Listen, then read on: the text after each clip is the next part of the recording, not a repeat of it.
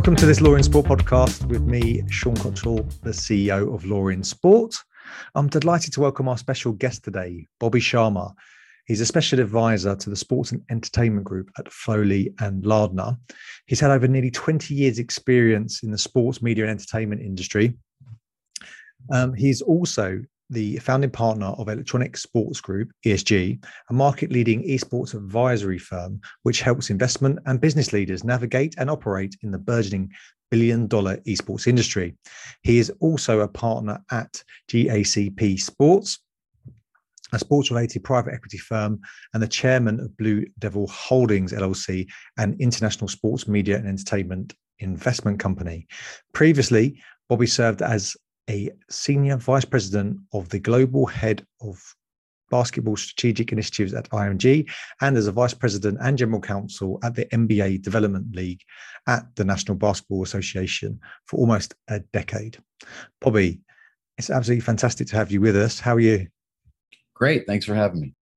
I wanted to get you onto the podcast because you've been involved in, and Foley and Lardner have been involved in a rather interesting project for a number of years now. And it being your esports survey that you run on an annual basis. And this is the fourth year that you've done it. It's got some great information inside of it. I know that you run it in conjunction with Sports Business Journal and the Esports Observer. I wondered if you could give us some of the key highlights that come from the report.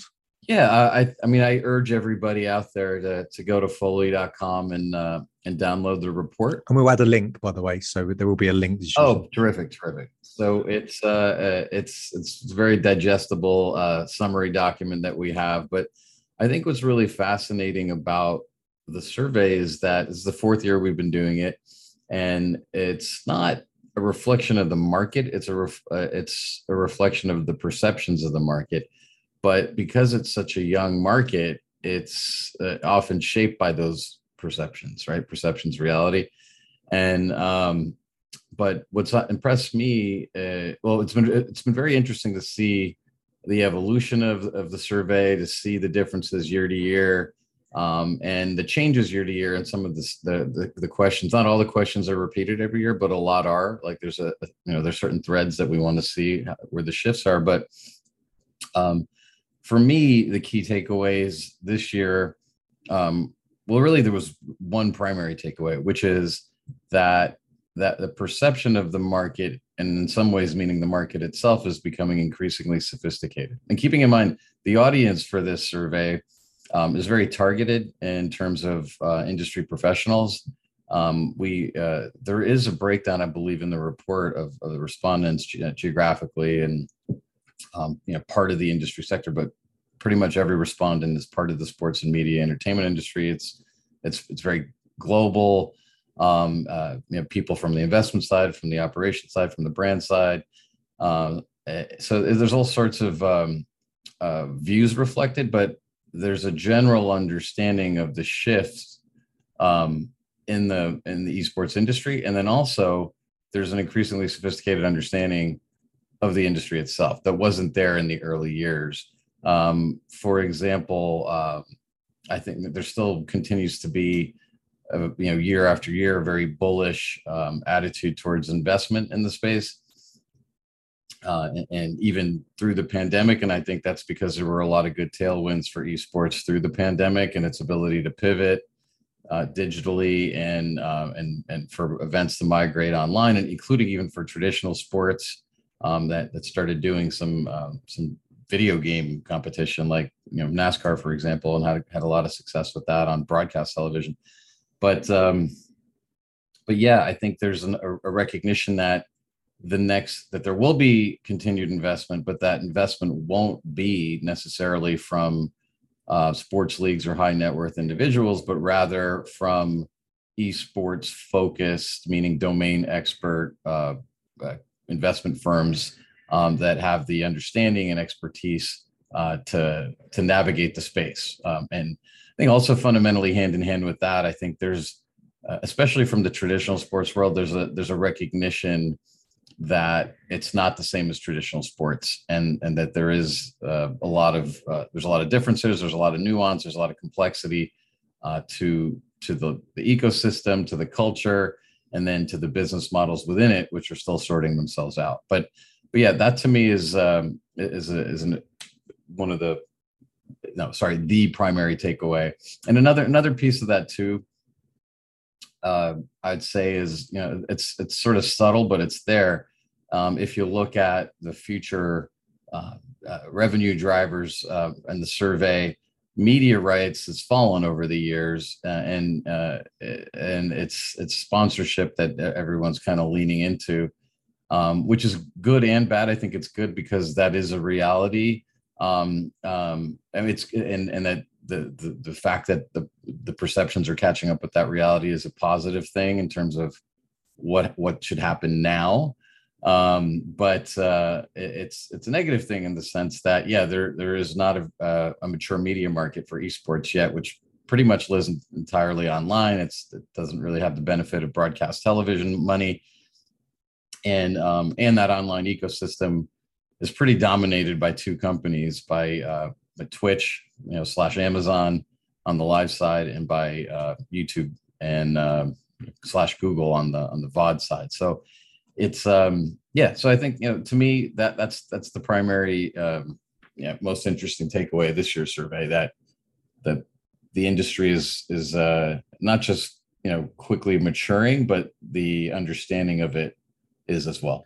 And that's a very interesting sort of observation. That what you described is, a sort of sector that a lot of people didn't really truly understand. Let's say from the traditional side, as you were saying, then the people recognise this actually is something worth looking at, essentially investing in, and there is a great opportunity there. And then you get the professional service firms and others then looking for routes to engage.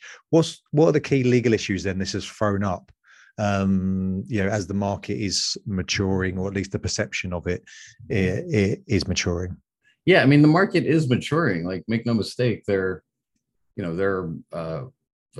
to take a step back, I think in the beginning there was a sort of a land rush of especially from the traditional sports side, but a lot of pure capital just coming in and wanting to plant flags in anything. And for the traditional sports interests, a lot of that was based on their understanding of the sports business, which was the stick and ball model of tickets and sponsorship and media. And a lot of that, there were a lot of translation errors with that in terms of how to translate an audience of, it's been measured upwards of 500 million, 500 million people, how to translate that into the same business success that they had with traditional sports. So yeah, I think there's been a lot of, that said, there's been a lot of success stories within esports. Some of the teams have gotten some really interesting models, and they're all very different, which is another new complexity to esports. And some of the infrastructure companies are doing great things. Some of all the publishers are pretty much doing well with this, given their outsized influence. But I say all that to set up the dynamics a little bit, because as far as the legal issues go, I mean, it's such a broad question. Like, that's like saying, what are the legal issues in the media industry, or much less the sports industry, or much less the energy sector? But there are a lot, and a lot of it is, I think in the beginning there was not really that wasn't really the first thing being dealt with, right? I think people were trying to plant stakes in the ground. I think people were trying to since then figure out business models and so on. But I think as in our survey, for example, if you look at the results, it's sort of a little bit of everything. I think it's pretty much the concerns are evenly spread across things like cybersecurity and malware attacks, which pretty much affect pretty much affect every industry. Certainly, obviously, the competitive integrity of competitive sports gaming and esports. but that's the highest, but very close to 42%, very close to it. IP rights, licensing issues, which again, I think, sort of translates across everything. The probably unique to esports and is cyberbullying. Maybe not, entirely unique, but highly unique. And that's one of the higher concerns at 38%. 36% is the on the labor side. I think there were a lot of issues and concerns given the youth of the playing talent and streaming talent, frankly, and especially as these leagues and teams got organized. I think there were a lot of labor type of issues. So those concerns are at 36%, and 35%. I guess we got two labor category questions. The former being more contract oriented, and the latter being more about unionization and classification of employees.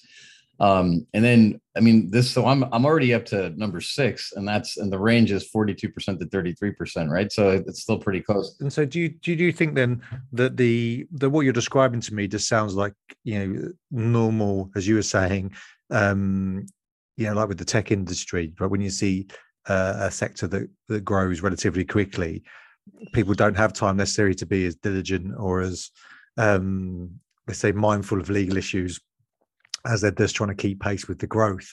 And so it sounded to me like, just seeing this rapid growth, everyone trying to sort of, deal with all the issues as they're arising. And no doubt as you mentioned, they increase in complexity, the bigger the sector grows, or bigger the, the team grows, or the competition. Right. And I think as the larger the economics grow, the larger the stakes and the more important those issues. And frankly, as a practical matter, the larger the economics grow, the larger the financial capability of dealing with them become, and the visibility in terms. I was going to say the next one is lack of diversity and potential lawsuits from players involving discrimination and gender, sex orientation, that sort of thing.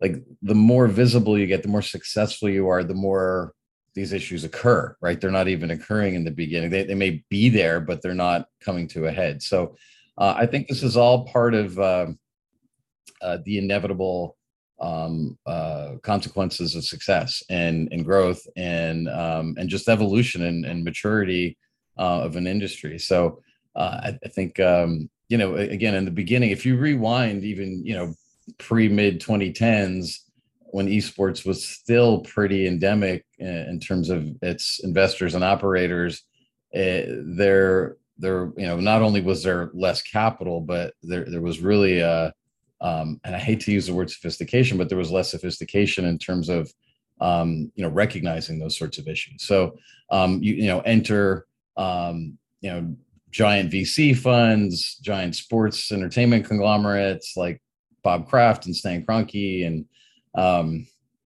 much less the large media companies that got involved and brands. These things all start becoming more and more to the fore. Which is really interesting is gambling is also right there at 32%. That's probably I think that's going to be a major issue for traditional sports, much less esports, in the coming years, as gambling becomes more widespread, at least here in the US. Which is interesting, right? Like, again, I think that's not a crisis until it's a crisis, but I think it's inevitable, given what we know. Yeah. I think it's great that we're, regulating these things and shining a light and doing them in the light instead of the dark. But part of the problem with that is you make it really, I was just talking to someone about this yesterday, is that you make it really easy for these problems to occur when everyone's got a casino in their pocket, or a bookie in their pocket, as opposed to having to go find the bad actor to make the transaction happen, right? Well, funny enough, on a separate note, I discussed this a lot in this, is that what people don't realize is that there is an increased prevalence, or at least awareness, as you say, because more visibility of match fixing and the issues around that, or participants gambling and all those type of associated issues. When you have legalized gambling, and I'm pro legalized gambling, but there's this assessment that once you do bring it into the light, as you say, that suddenly your problems go away, but it doesn't. It just means you're just more aware of the problems that exist. Well, I mean, not to go on a tangent, but I mean, think about the United States right now, where we have this confluence of events where we're monetizing college sports. So you've got 18 to 22-year-old, young men and women, kids by some measures at 18, right, who are all of a sudden earning, in some cases increasingly directly for playing sports and having a public profile, and they're surrounded by a lot of people with, or everybody, right, with a bookie and a casino in their pocket, and and are playing in games that are being wagered on often, and with the hundreds of them in the case of college basketball, and constantly, and similarly with football, which all these have lines set on them. So there's all kinds of opportunities for bad things to occur.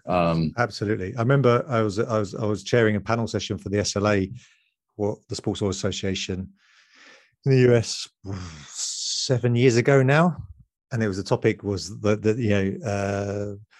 it was basically on betting and money and corruption basically, and we had Naomi Stevenson Clark, I think this is Naomi Stevenson Stark, sorry, who was the deputy general counsel, I think, for the NCAA at the time, and we were talking about this in terms of like the perfect high risk environment for something going wrong. And likewise, though, bringing it back to the esports, you can totally see those risk factors and profile within the esports sector. Well, part of the factor with esports is that it's all pretty much consumed on devices that also have those gambling interfaces. It's got a legacy of crypto use, just for facility and ease of transactions. So it's all sort of baked in already. And if you rewind to back in your neck of the woods, back in 2015, so this is a long time ago, eons ago, in esports terms, there was an illegal skins ring that was shut down for CS:GO, just on skins, just gambling on skins for one particular game, by the UK government, because there were children gambling on it. But the staggering figure attached to that is that it was a $5 billion illegal gambling ring. So imagine the economics of esports, if and when it fully becomes a regulated revenue stream, once that's able to happen. So that's for whatever. I'm actually surprised that's been a little slow to develop, especially given that regulated gambling occurs in a lot of parts of the world already fully, where esports is popular. But it just kind of gives you a perspective on the scale of what the esports economics can be, given the fact that it's just entirely $1 billion industry presently, and by best projections, within a few years could reach close to $2 billion. But juxtapose that with the entire gaming industry, which is approaching $200 billion. So we're talking esports is really less than 1% of what the gaming industry is at this point. And if you break it down in terms of money per capita, or per head, it's best projections are going to have it a little over $2 versus traditional sports, at least in the US, which can be 10 or 20 times that. Yeah, absolutely. I think you make a really good point. And again, the issues of visibility start to become more important as the publishers who some are way more engaged than others when it comes to the development of the esports side of what they do. Obviously, that all of a sudden, even if it is only 1%, but it starts to get way more media coverage. They start to have to, because you don't have to look far on those issues of cyberbullying and stuff like that in the esports sector. Currently, as other people have described to me, the stuff that goes on in the esports environment, there's loads of great stuff going on, but particularly around that, some of the cultural aspects, that if it was, say, soccer or American football or basketball, and there's in a fans forum, or a club was doing it, or their fans, they were facilitating that sort of discussion of fans, there'll be huge uproar about it. And they haven't quite yet got to that point. In terms of then, one, that's fascinating to get your perspective on that. So thank you very much. I've been writing down notes. It's brilliant. One of the things you mentioned in the report then is that 85% I think it was 88% of over 400 executives surveyed expected investment deals and activity to increase in the first 6 months of 2022. Can you, for my benefit and for the benefit of our listeners, describe what those deals are kind of centered on, and what should both the investors and the targets, the esports teams or the competitions, what do you think they should sort of have in mind when they're trying to attract or secure investment or invest? Yeah, I mean, I think that it's interesting. So the survey went to market towards the end of in the last quarter of last year, so November, December, maybe part of October, and at the time and prior, I think most of the concept of deal activity in esports is centered around the teams, which have had their pretty lofty valuations, even though it's been a bit of a challenge in order to figure those things out, because it's very different than the traditional sports business where you understand the basic revenue streams and they're the same for everybody. But yeah, I think the sort of Wild West factor still there, has still been there, and especially the perception in the market, even though that might not be the reality in terms of them being highly investable. I think my reality is to be, my point of view is that the team businesses are they're very different. I don't think that's my point of view. I think that's a fact. Each of them, if you look at the Forbes list, the top 10 teams there's not two that are the same in terms of the business models. They all employ a different mix of competitive, purse chasing, media, content creation, merchandise, lifestyle, brand, and other. And some lean into some of those things more than others. Some of them focus on certain segments or geographies. Some of them try to monetize their, leverage everything through certain interfaces. And then, of course, there are many of them out there that do, they're just purely on the competitive side, that are more like the old school esports, not the big business esports. So, yeah, I think that's sort of the survey is actually speaking to that, like, where are the opportunities with the teams? So my point of view, getting back to that, is that it's hard. And I think it's become less attractive for people to put money into teams, into businesses that are sorting themselves out. I think it's probably ironically skewing back more towards venture than it is private equity capital, in that private equity typically is coming in to put its hands on something to increase its monetization. But when there's an inability to do that, it becomes less attractive. But I think for the venture investor, it's still a pretty exciting space as it figures itself out, and you bet on good operators, and that somebody's going to leverage that big audience. But of course, with the wild card being the sort of outsized power and influence of the publishers, which will lead me to my second point, which is, in terms of deals going forward, I think the Microsoft deal to purchase Activision Blizzard absolutely shocked everybody in the industry, outside of Microsoft and Activision Blizzard, probably just at the very top of Activision Blizzard. In that, not only is it just a colossal deal, a $70 billion deal, for any industry is incredibly massive, and hard to see coming. But I think really what we see now is what has already been a unique and somewhat uncomfortable dynamic in the esports industry, of the weight of the publishers. I think that's going to get worse. And I think the deals going forward, we saw a string of them announced in a week, but the reality is those deals have been worked on for a long time. But we saw not just the Activision Blizzard deal with Microsoft, but we saw the week prior what had been the biggest gaming deal, I think, was the $11 billion deal that Sony? Was it Sony? No, Sony Bungie was the week after. So I'm getting my time. $3.7 billion. I'm trying to remember what was the $11 billion deal. It was Take-Two. Take-Two's purchase of it's escaping me. But yeah, I think you see these incredibly big publishers, starting to merge with others, and it creates a deeper issue, I think, with that dynamic.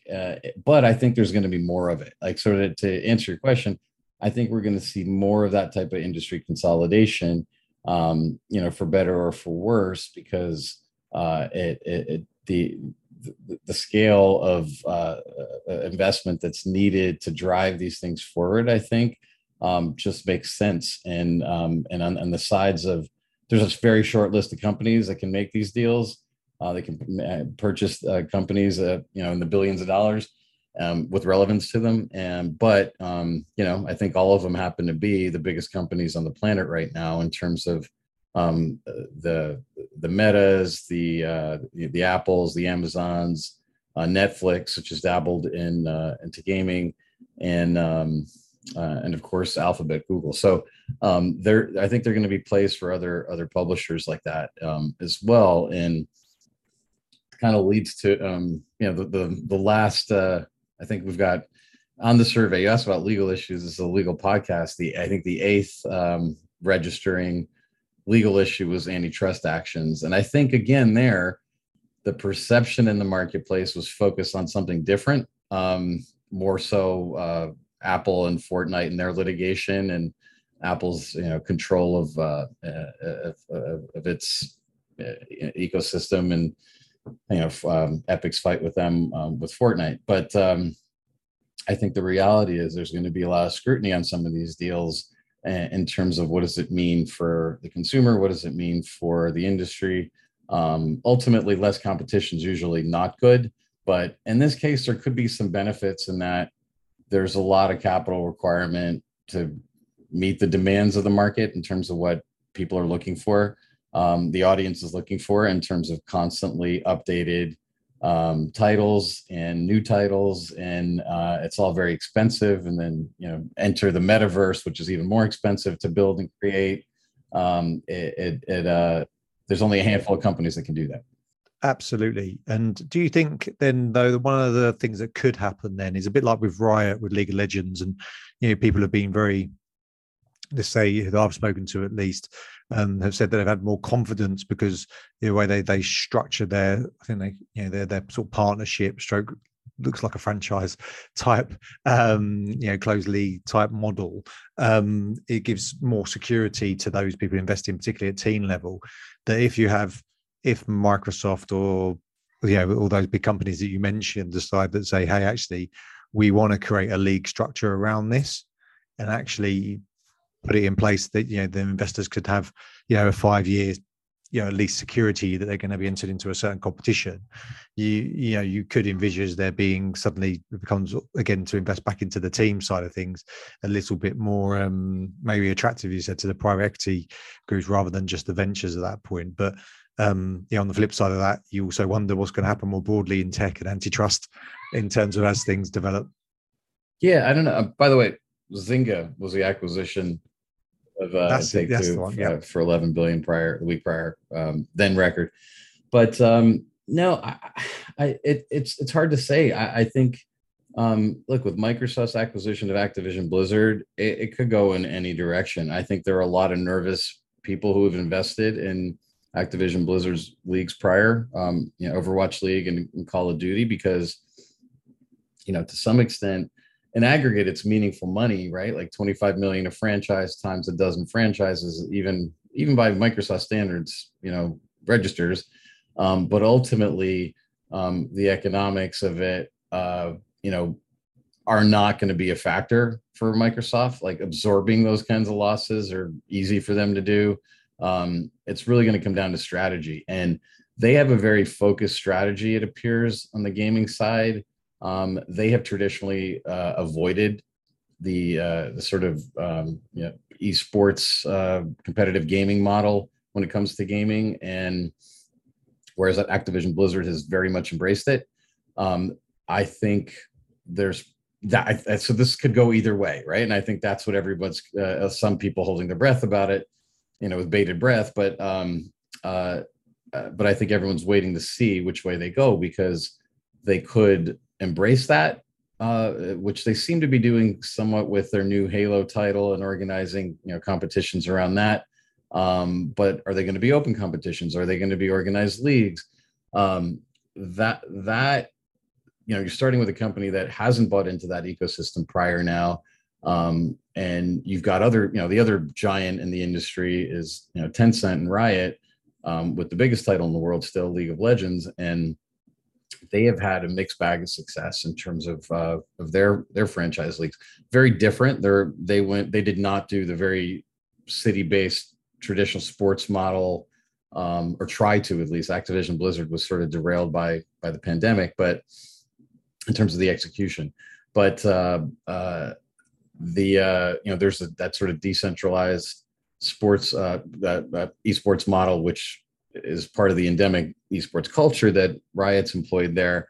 But again, it sort of ran into the, as I mentioned at the top of this, ran into issues monetizing on the media side, because there's not a competitive media market for esports yet.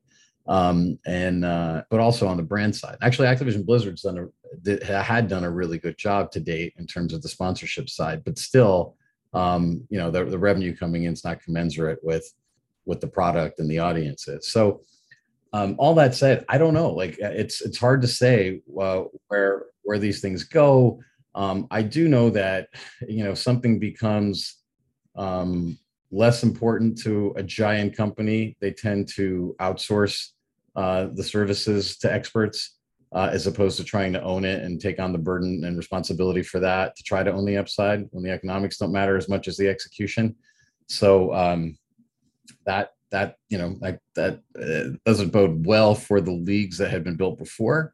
But there could be a sense of partnership, and there are other dynamics involved too, with these deals. And that, Overwatch, for example, is massively popular in China, and their Activision Blizzard has a lot of strong relationships in China on its games and titles activations there, and its businesses there, and Microsoft doesn't. So if it's a geography strategy or China strategy, all of a sudden the gaming stuff could be, elevated in importance and given a degree of independence and that funding it requires. So a lot of moving pieces.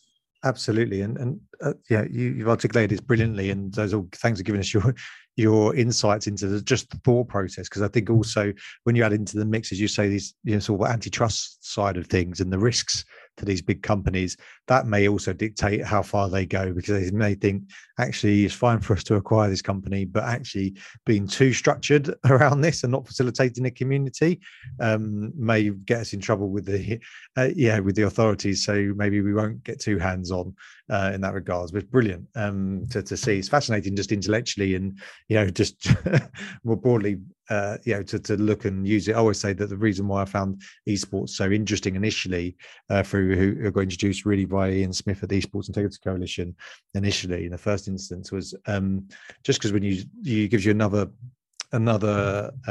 object to sort of compare and contrast with traditional sports and what else is going on, and obviously everything sort of moving in this sort of convergence.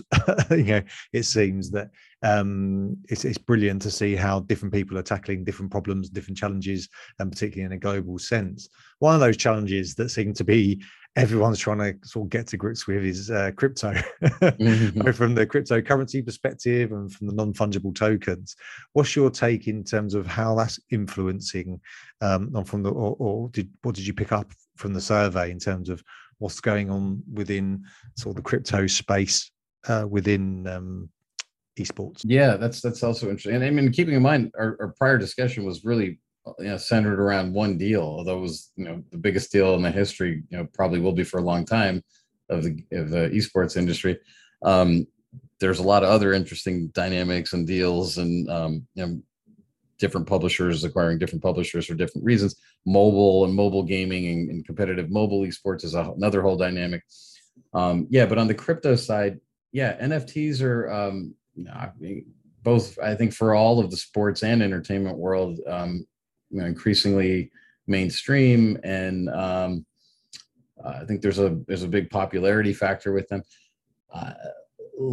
Interestingly, in the esports world, well, I mean, for those that aren't aware, so NFTs are essentially a blockchain coded, you know, uh, barcode, right? So so I think that's a simple way to look at it. So it's a way to register something as yours, and to the extent it's digital and seems ridiculous, people will pay hundreds of thousands of dollars or $1 million for something you can right click and copy and and send to someone in 3 seconds, the same exact thing. There's a degree of pride and ownership in the same way that owning a baseball card or what's more relatable in the UK. People baseball cards, football cards. Did you do that? Okay, great. Or I'd like to say this might not. Did you guys have Cabbage Patch Kids? Are you too Yeah, young yeah. for We know that? we had Cabbage Patch Yeah, Kids. I mean, back in the day when I was a kid, I mean, people were paying thousands of dollars for a silly doll just because it was hard to get. It was part of a culture. Beanie Babies, there's another good one. So to me, it's like, yeah, it makes sense. It's a way to sort of digitize collectability, and that's a big thing in thick cultures like sport has, and even thicker in esports. It hasn't been that big in esports yet, and may not be, in part because what I some of this is generational and it's baked into esports because it's pretty much Gen Z plus some millennial crossover and some people like me, the Gen Xers with feet in both worlds. But the esports community is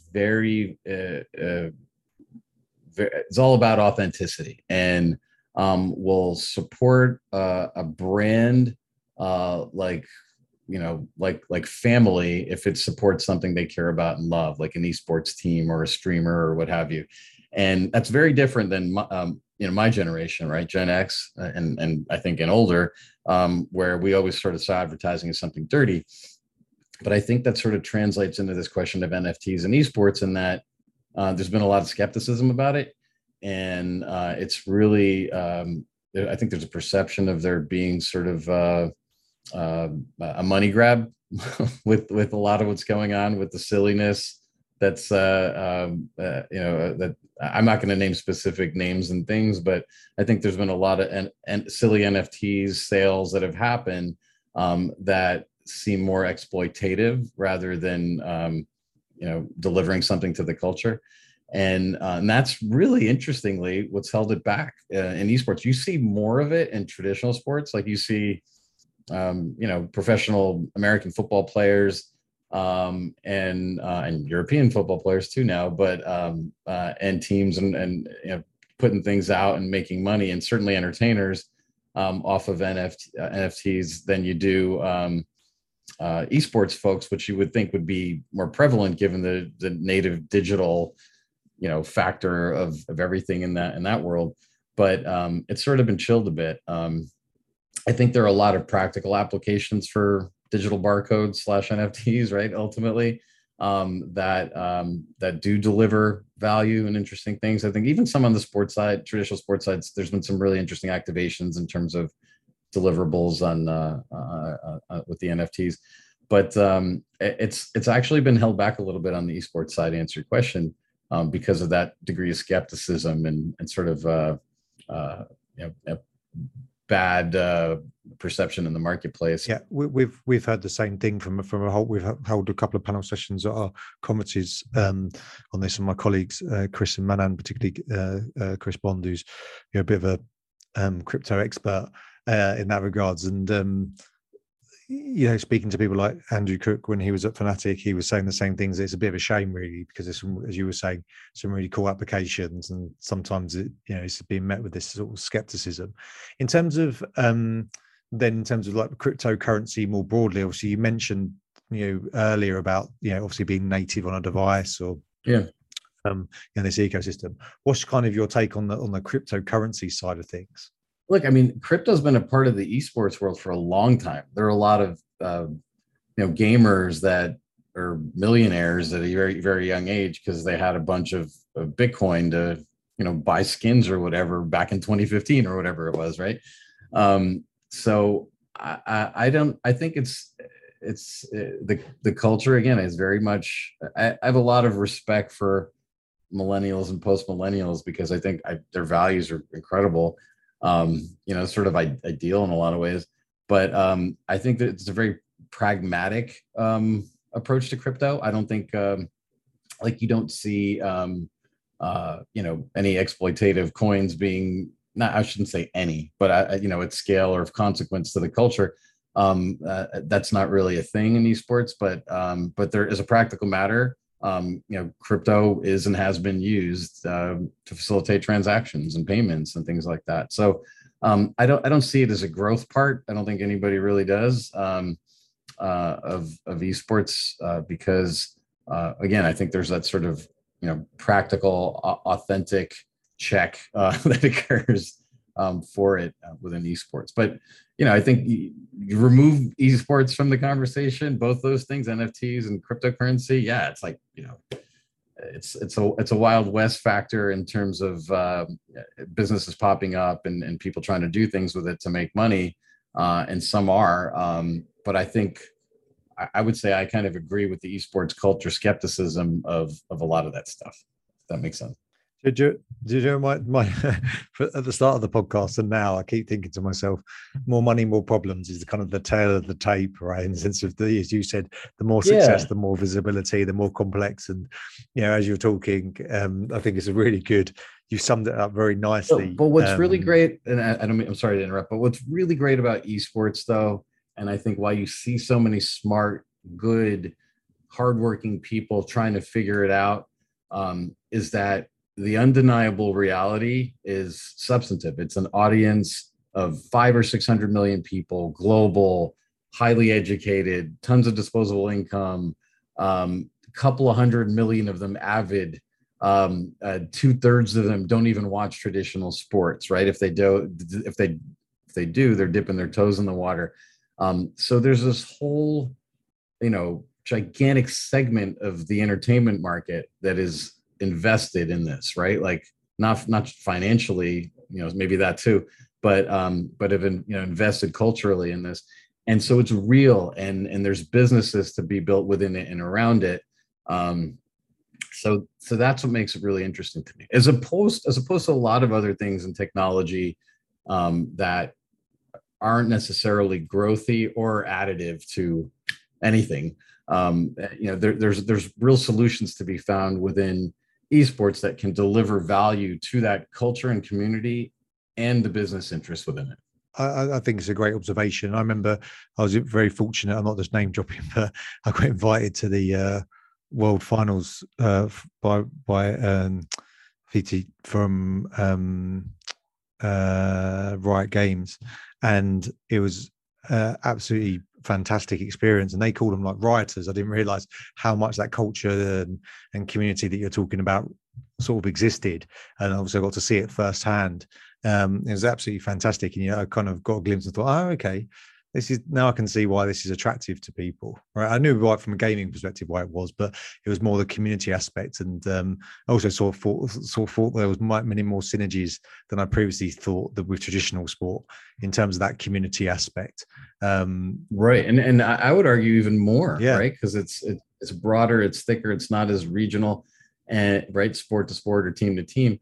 But what's the real, horrifying thing for people in traditional sports, which is not, acknowledged widely, all these esports efforts are made to sort of, hopefully head the problem off at the pass, but their audiences are actually shrinking. Every sport, even soccer. I mean, soccer is the biggest sport in the world, but it's, so it's a little bit less so because of the scale. But focusing on the U.S., like all of our major sports leagues, the big four are shrinking in terms of its audience, and they're aging out, and they're being replaced by millennials and post millennials who the majority of which don't watch it. So it's a challenge, and so I think a lot of the activity you see with traditional sports leagues, the big ones in esports, it's in the beginning. This is sort of part of the maturation too. In the beginning, I think there was a perception of, hey, we can make some money with this. The ones that are doing it right completely understand that, hey, this is a need to tap into this audience to make them aware of our product too, and hopefully they'll be a part of this and that. It's not an either or, it's not a zero sum game. But the ones that are not respecting the culture and not doing that are the ones that are being left behind. No, absolutely. Yeah, absolutely agree. And it's fascinating, particularly one of the things I was thinking about with, as you were talking about with the traditional sort of sports as well, is that obviously as you see these sort of, trend in sort of decreasing numbers, you see obviously the increasing cost to actually watch sport, right? So, particularly like UFC talked about upping their pay. I think they just up their pay per view, and others. And over here with other sports, it's always, how can we work out another way to monetize that media rights coverage that we've, spent a lot of money to acquire the rights for, and that becomes a problem because naturally then you reduce your size of audience and the community that you're reaching. And then you end up in this cycle where they start to go to free to view TV for selected games to be the sort of catch-all. But is that really sustainable in the long term to develop a meaningful relationship with your essentially your customer, your fan base, that they actually want to invest in, participate? Particularly as you were saying in traditional sport, you have to physically go, whereas in esports, obviously you can, participate even to a even if it's not at the top end though, but you can certainly participate online from anywhere in the world pretty much as an avid fan or part of the community from anywhere, right? Whereas if you want to play basketball or football, you need better pitches, better courts, better nets, better everything else that goes with it. And obviously you could, there is an argument obviously for the technological aspect, better computers, it means better performance and etc. But more broadly, just that entry point's a little bit easier. Bobby, it's been an absolute pleasure to speak with you. Fascinating. I think I might even listen back to this because I think some of those observations were really insightful. I've read through the report, hence why we're doing the podcast. I think it was brilliant, as did my colleagues. Really useful, great snapshot about what people are thinking. And I think the key point that Bobby said at the beginning of the show was about it's really important to understand people's perception of the marketplace. And from all the sports lawyers and business people who are listening, of course, that influences then the sort of regulatory approach. The one thing we didn't get onto, and maybe you can just give me, sorry, and this is my fault, I had it down as a question. In that aspect, then there's, one of the things that you touched on in the report, I think that it seemed to be that there was a call for a sort of single overarching regulatory body for esports. What was your view on that? Is it a realistic expectation? Do you think it will happen, or No. I mean, the simple answer is no. It's not realistic. It's not going to happen. And the reason being, there's just too much fragmentation in in the real world, right? Like there are various publishers that have various and competing interests, the tournament organizers. There's the culture itself that's going to have its own expectations, and so it's not reasonable to sort of project upon it an IOC type of regulatory construct, because it's not that, right? Like it's not one sport, it's many sports owned by many different people, whereas nobody owns any of these sports under the IOC umbrella, right? Like you and I could start a basketball league tomorrow if we wanted to. So but nobody could do another Fortnite league. So for all those reasons, I think I know there's been attempts, including one of my colleagues, Ken Hirschman, and a group of some of the most prominent esports and most powerful esports teams attempted to do that a few years back with an organization called WISA. I think there's a lot of people and organizations out there purporting to be regulatory bodies, and even within countries that purport to regulate esports, like how much power can they really have over it? I think if to the extent it becomes a part of the actual IOC construct, which I think is inevitable considering some of the ridiculous sports that you see at the Olympics, and it's kicking and screaming, the IOC community seems to be acknowledging that this is an important thing to embrace, probably for a lot of the reasons I mentioned earlier about the traditional sports leagues here. But at the end of the day, it's too fragmented. There are too many, not just different pieces, but some of those pieces have more power and weight and control than one is able to do that. The only way it's possible, and this is why it's not possible, is if all of those powers that be agreed somehow to be aligned under a single organization, but there's really not a reason. And especially when the biggest power players in this industry are publicly reporting corporations responsible to their shareholders first, there's really no reason for them to ever do that. And also then you just come into antitrust issues, as we've seen, with various challenges to governing bodies of sport, international federations in particular, around their licensing structures and et cetera, allowing athletes to participate with the ice skating case, right, and so forth. So again, you run through this sort of thought experiment, and you just see massive problems. But if you break it down too, esports is not one game, right? It's many. If we focused on one game, let's pretend that we wanted to do a regulatory body for Fortnite. Would Epic ever?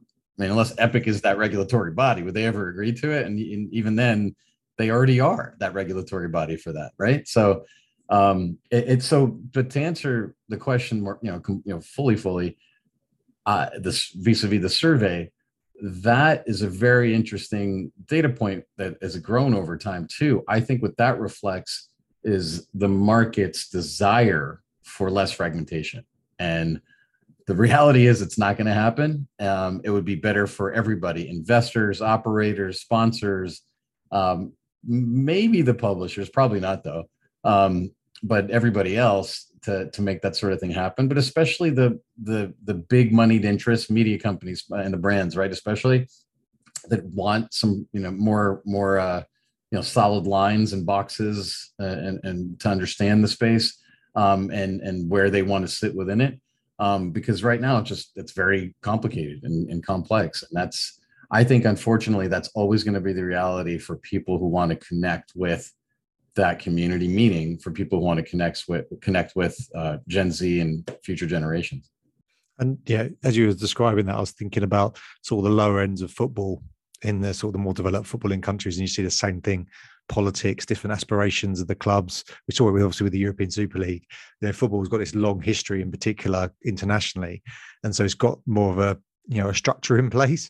But even then, it's very difficult for people to make a good return on investment in football outside of some of the the top clubs, right? It's difficult because of the politics, the complexities, the internationalization of players moving around all over the place. So, right, there are definitely weaknesses built into the football is a great example, but European football, but there's definitely weaknesses built into the system. But there's a system, and so if you're a media company or an investor or a brand, you can pick your spot in that system, right? You know what the machine looks like. Okay, that's a good spot. That's a bad spot. That's good spot's going to be expensive or more expensive than that other spot. And you can pick your spots. Esports it's really hard to pick your spots. Like, rewind to the early part of the conversation. If you put 25, 30 plus $1 million into an Overwatch team, you're probably not so happy right now, right? Or at least not in a comfortable place. Right, much less anybody who wants to make a fresh investment today. So, but people get that there's a huge gap in terms of the economics and being delivered, the monetization of that audience. So, like I was saying earlier, like it's a really interesting exercise, and obviously potentially very lucrative to be able to figure out where the opportunities are. And then the final point of that puzzle as well is, as you were talking about, who fills the void in terms of sort of creating these, as you said, harder lines in terms of making more certainty in the market through greater regulation, is typically, if a sector doesn't do it, the governments start to step in. And and the problem is, look at what happened in China, exactly. Right, with these sports. Exactly. We didn't even talk about that. No, exactly. And so you start to look in, and you go, well, yeah, of course, we'd like to get our own house in order if you're in that sector quite quickly, or if you want to invest in that sector before you start to get governments telling you what they should or shouldn't do, which may or may not work in your favor. That maybe that is the only leverage point anybody has on the $1 trillion companies that are going to be running the space going forward, right? It's is that right? Maybe that in particular, the Chinese government, which is not afraid to take a heavy hand at things, and that market that everybody wants access to. Like I said, not something that's written about a lot, but there's very strong and strategic relationships that Activision Blizzard has in China that Microsoft doesn't. So that might be worth the entire, at least a good chunk of that $70 billion to Microsoft. Absolutely, absolutely, and again, this shows you the sort of the complexities of the issues that are at play here, and the politics and everything else, geopolitics, and and the strategic maneuvers. It's absolutely fascinating, Bobby. What a real pleasure to have you on the podcast. Thoroughly enjoyed the conversation. Thank you. Thanks for having me, I know it's Sean. morning time, your time. For everyone who's tuning in, if you enjoyed the podcast, if you enjoyed the discussion, if you agree or disagree, we'd love to hear from you. Of course, reach out to myself, Bobby. Obviously, if you liked what he said, and you can find his details. We'll link to his profile, so you can do that directly. And thank you very much for tuning in. I hope you enjoyed the show. Remember, for all the latest legal issues and developments from the world of sport, go to lawinsport.com and follow us on all the regular social media channels that you can find, or podcast channels. So other than that, I hope you have a great rest of your day.